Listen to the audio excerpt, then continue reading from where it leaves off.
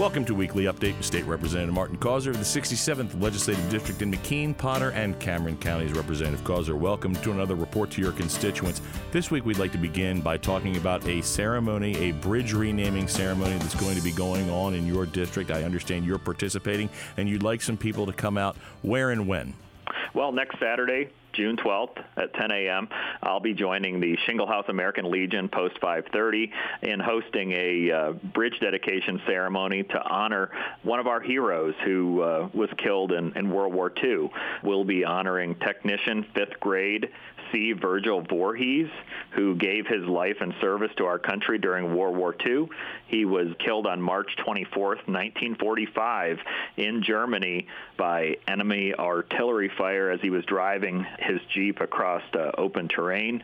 His family will be joining us for this dedication ceremony. I think it's so important that we honor those soldiers who have given their lives to our country. And the bridge is on State Route 4021 over the Honeoye Creek in Sharon Township, just outside of the borough of Shingle House in Potter County. So we'd certainly welcome folks coming out to this very important dedication ceremony.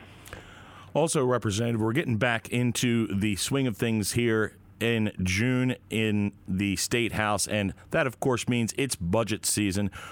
This is a unique year for the budget. We've got federal money that we've got to spend, and we've got to spend it wisely. What's going on here? How are the negotiations going? Well, being in June, it is certainly our month to complete the budget. We've been holding hearings. We've gone through the process. We've been looking at the details of what the governor had proposed early on. We've been looking at what's been coming in for revenue to state government, reevaluating programs, all with focusing on coming up with a final budget proposal.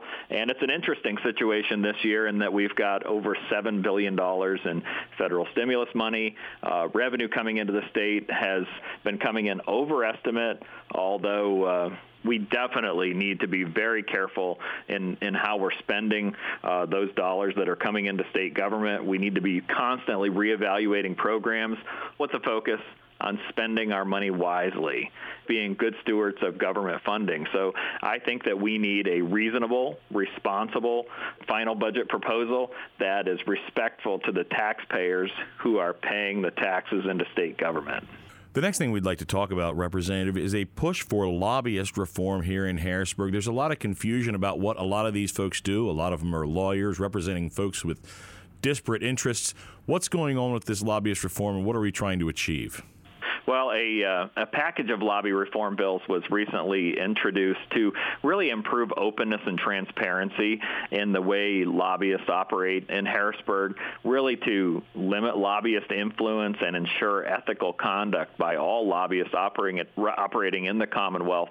And if adopted, the package of legislation would represent the first major reform to the state's lobbying laws in 15 years. The bills would require lobbyists to disclose and register any lobbying client conflicts with the Department of State. They would further require clients to be disclosed for which they seek state financial assistance.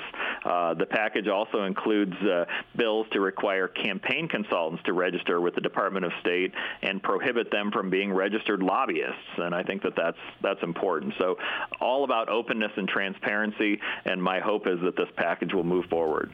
And finally, Representative, we're trying to make sure that regulations in our state are aligned with the goals that we have moving forward. And we're creating an office, an independent office of the repealer. What's going on here? What will this office be doing?